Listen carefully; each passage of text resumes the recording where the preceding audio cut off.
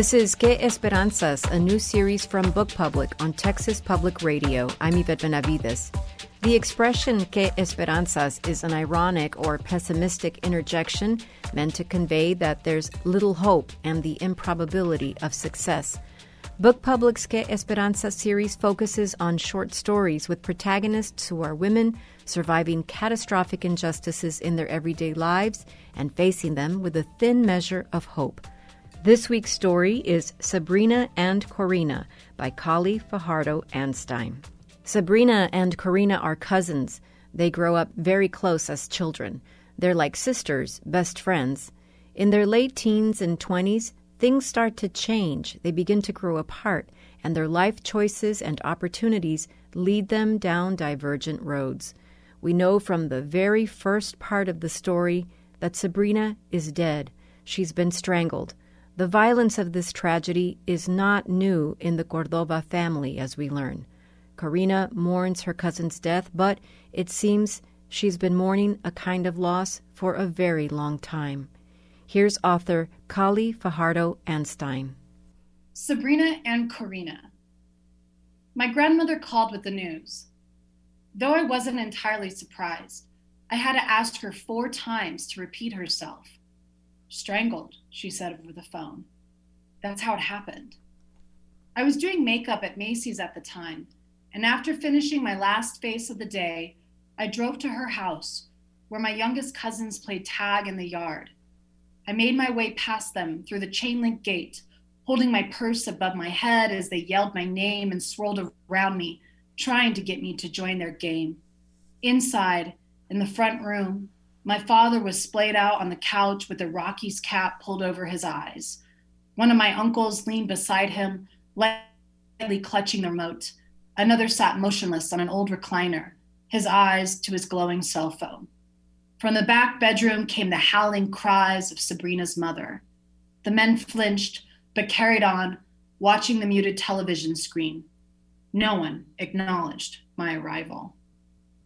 I really love this relationship between Sabrina and Corina in the story. It's the title story of this collection. In Spanish, we have this term of prima hermanas, of cousins who are the children of sisters. So there's just like this extra element of closeness, right? That's sort of inherent in that kind of a relationship. So can you tell us a little bit about Sabrina and Corina and their relationship? So Sabrina is a wayward soul in a lot of ways. She's somebody who's really fallen into cycles of alcoholism, partying. She hasn't really found her path yet, and she's always sort of hoping that men will be able to guide her out of her despair. And on the other hand, we have Corina, who is quieter, more observant, more introverted, and she's always trying to do the right thing by her family. She's gone to cosmetology school, she's gotten a degree, she's working at Macy's, and in some ways she's very judgmental of Sabrina. While they were growing up, they were best friends and cousins, and they were inseparable to the point where their memories were fused together in certain cases. But as they grew older, especially when they got into their early 20s, they were really pulled apart. And I think a lot of it has to do with Corina's judgment of Sabrina's lifestyle. I grew up in a family of 7 children. I have 6 sisters, and there are 2 sets of twins in my family. So from the time I was a baby, I really saw a lot of the duality that can take place in these close feminine relationship between family members. And that's not often explored in literature. A lot of the literature we see explores romance and romantic bonds. And so I knew that I wanted to explore familial bonds, but also friendship and the bond of cousins. And those are such complicated relationships. I mean, even if they're loving and supportive and very positive, as you say, they can be very fraught. And there is a sort of this, as you say, Corina is judgmental. Sabrina is different. I mean, her eyes are blue. She's described as the family beauty, the doll. And she sort of stands out for that reason. But it does feel like she has this kind of aloneness in to begin with, because, as you say, she has this idea that she has to sort of use her wiles to have men help her along. And of course, it's pretty catastrophic for her. Whereas, as you say, Corina understands that she has to try to make her own way in the world. But this shared memory that they have, this first memory of being stung by a bee, that one says, no, it happened to me. No, it happened to me. I've heard sisters try to track down and trace, like, who did it happen to? Like, very, very similar shared memories. I mean, in my own family with my sisters, there's this lore about certain things that I'll say, no, that happened to me. And my sister will say, no, that happened to me. It's such an interesting thing that happens, but that's just how close they were. They're 1 year apart in age, but it just seems like they're very close. And then in their 20s, they do start to drift apart, right? Yeah, and I wrote this story when I was, I believe, 24, and I'm 35 now. So I was struggling with a lot of the same issues as Sabrina.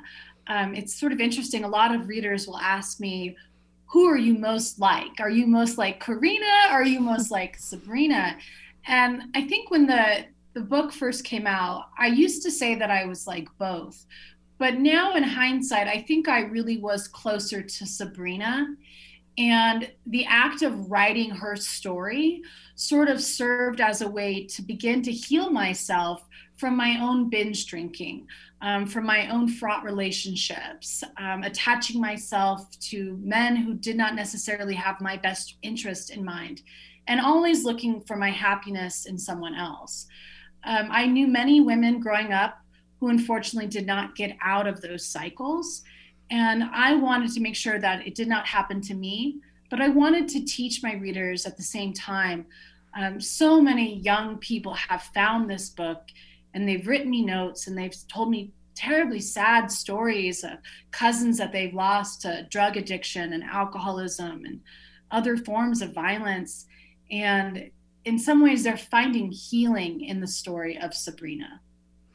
I can so see that. I mean, as a young girl growing up on the border in Laredo, this was a little bit of a message that we saw as every turn as young girls, is that to try to be appealing, to try to be pretty. You know, we would all like look at 17 magazine and just wish, these impossible standards of beauty that were out there. But there's something there too about something that Carlos in the funeral home says to Corina, where he says, these pretty girls, they get themselves into such ugly situations. And it's just like this sort of way that we sort of learn as girls that pretty girls are the desirable ones. And, it reminds me a little bit of the character of Marín in The House on Mango Street by Sandra Cisneros. It's like Esperanza looks at Marín as if she's got it all. And of course, as readers, we realize, well, she may be very pretty, and it may seem like she has it all, but she's on a very real road to disaster, right? As Corina says, like this idea of showing signs of dangerous and risky behavior very early on, that she can see that Sabrina is going through.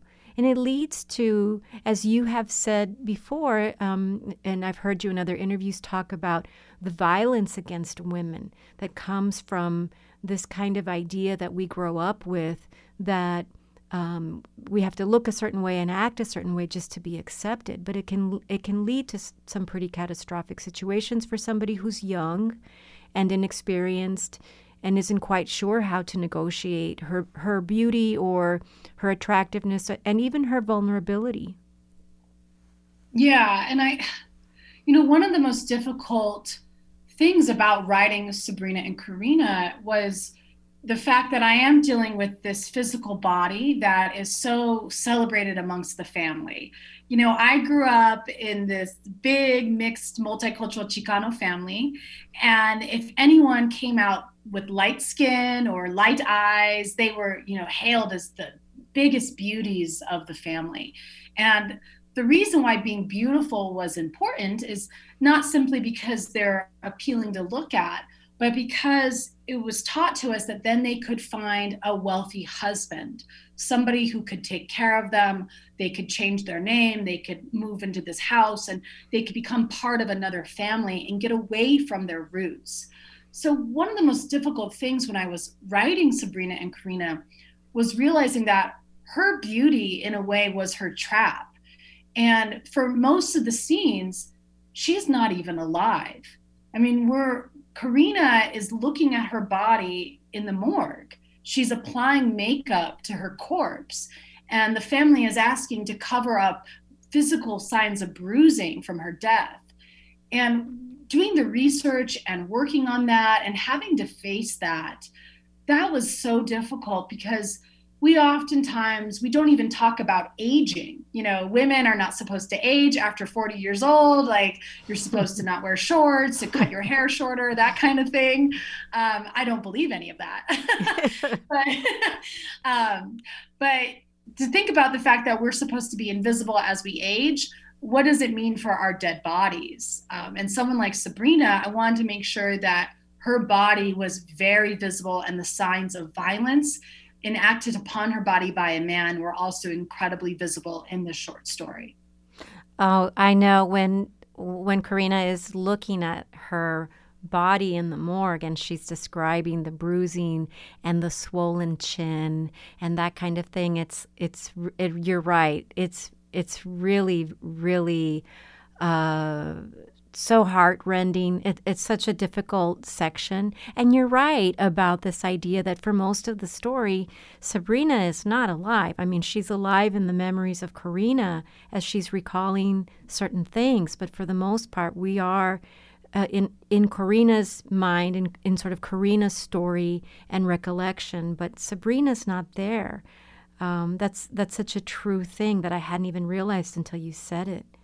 And the other women in the story, like the tias and the abuela, the mothers, they're so interesting to me. You talk about the idea of aging and the idea of how even sort of the men in the family, they hold a particular place. They're going to sit and watch television, and the women will set about, like in the opening scene, to make the food and to serve the men. But there's these extra layers of insight and certain kinds of knowledge and information that girls carry with them through life coming from these older women. And we certainly can see that Karina is responding to, I mean, I guess they're like cautionary tales, like, thank you so much for including the story about the hooved man at the dance, at the midnight dance, because that's a story that I grew up with in Laredo, Texas, right? I grew up with that same cautionary tale. For me, the story, they were at a dance at the Casa Blanca Ballroom in Laredo. But, it's this idea of the things that they tell us as little girls that are cautionary tales. And there's so, they're such metaphors for life. And for that recollection to come at this juncture in the story, I felt like that was such a pointed example of how things can go disastrously wrong because Sabrina keeps putting herself or keeps ending up in these very dangerous situations. But I had not seen that before in a short story, and I love that it's documented here. There are these big issues at work here, violence against women. And Sabrina, as a character, is somebody who is showing us how these twists and turns in life can take hold, and they're part of much bigger forces that are at work in society that it almost seems like no one can really control. No one can rise above. I mean, I really even see Corrina, in spite of all her best efforts, just suffering through as a witness to these things and working so hard to make a life for herself even. That's another thing that I come away with about Corrina here in this story. Yeah. There is one point where their grandmother tells Sabrina that the world will try to take the loveliest part of you and they'll try to own it. They'll always try to, anything they can to own that piece of you. And I always thought that was sort of interesting because there are a lot of sprinkles of wisdom that came from my own elders, in particular, my Auntie Lucy, who was my great grandmother's sister. She didn't grow up literate. She wasn't able to go to school past 8 years old. She worked in the field. She picked sugar beets. And she lost several of her children before they reached adulthood.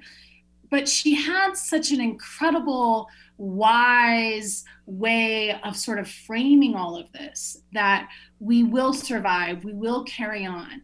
And I think a lot of that is the undercurrent of Sabrina and Corrina. And I know that Sabrina's life has ended abruptly, and Corrina at one point goes through a list. These are all of the family members that we have lost, and these are all of the ways that these women have been murdered or have taken their own lives and have fallen victim to other circumstances. And I know in some points of this short story, it seems like we can't control anything. Everything is so bleak. But one of the ways that we can control these narratives is to talk about them, is to tell stories, is to write literature about them. I don't know how many people this short story has helped or touched, but maybe it's gotten families to open up and talk about the cycles of violence within their own communities. I know that it has done that for my own family. I have younger siblings, and every once in a while someone will say, "Oh, you're acting like Sabrina." Like, don't be so stuck up.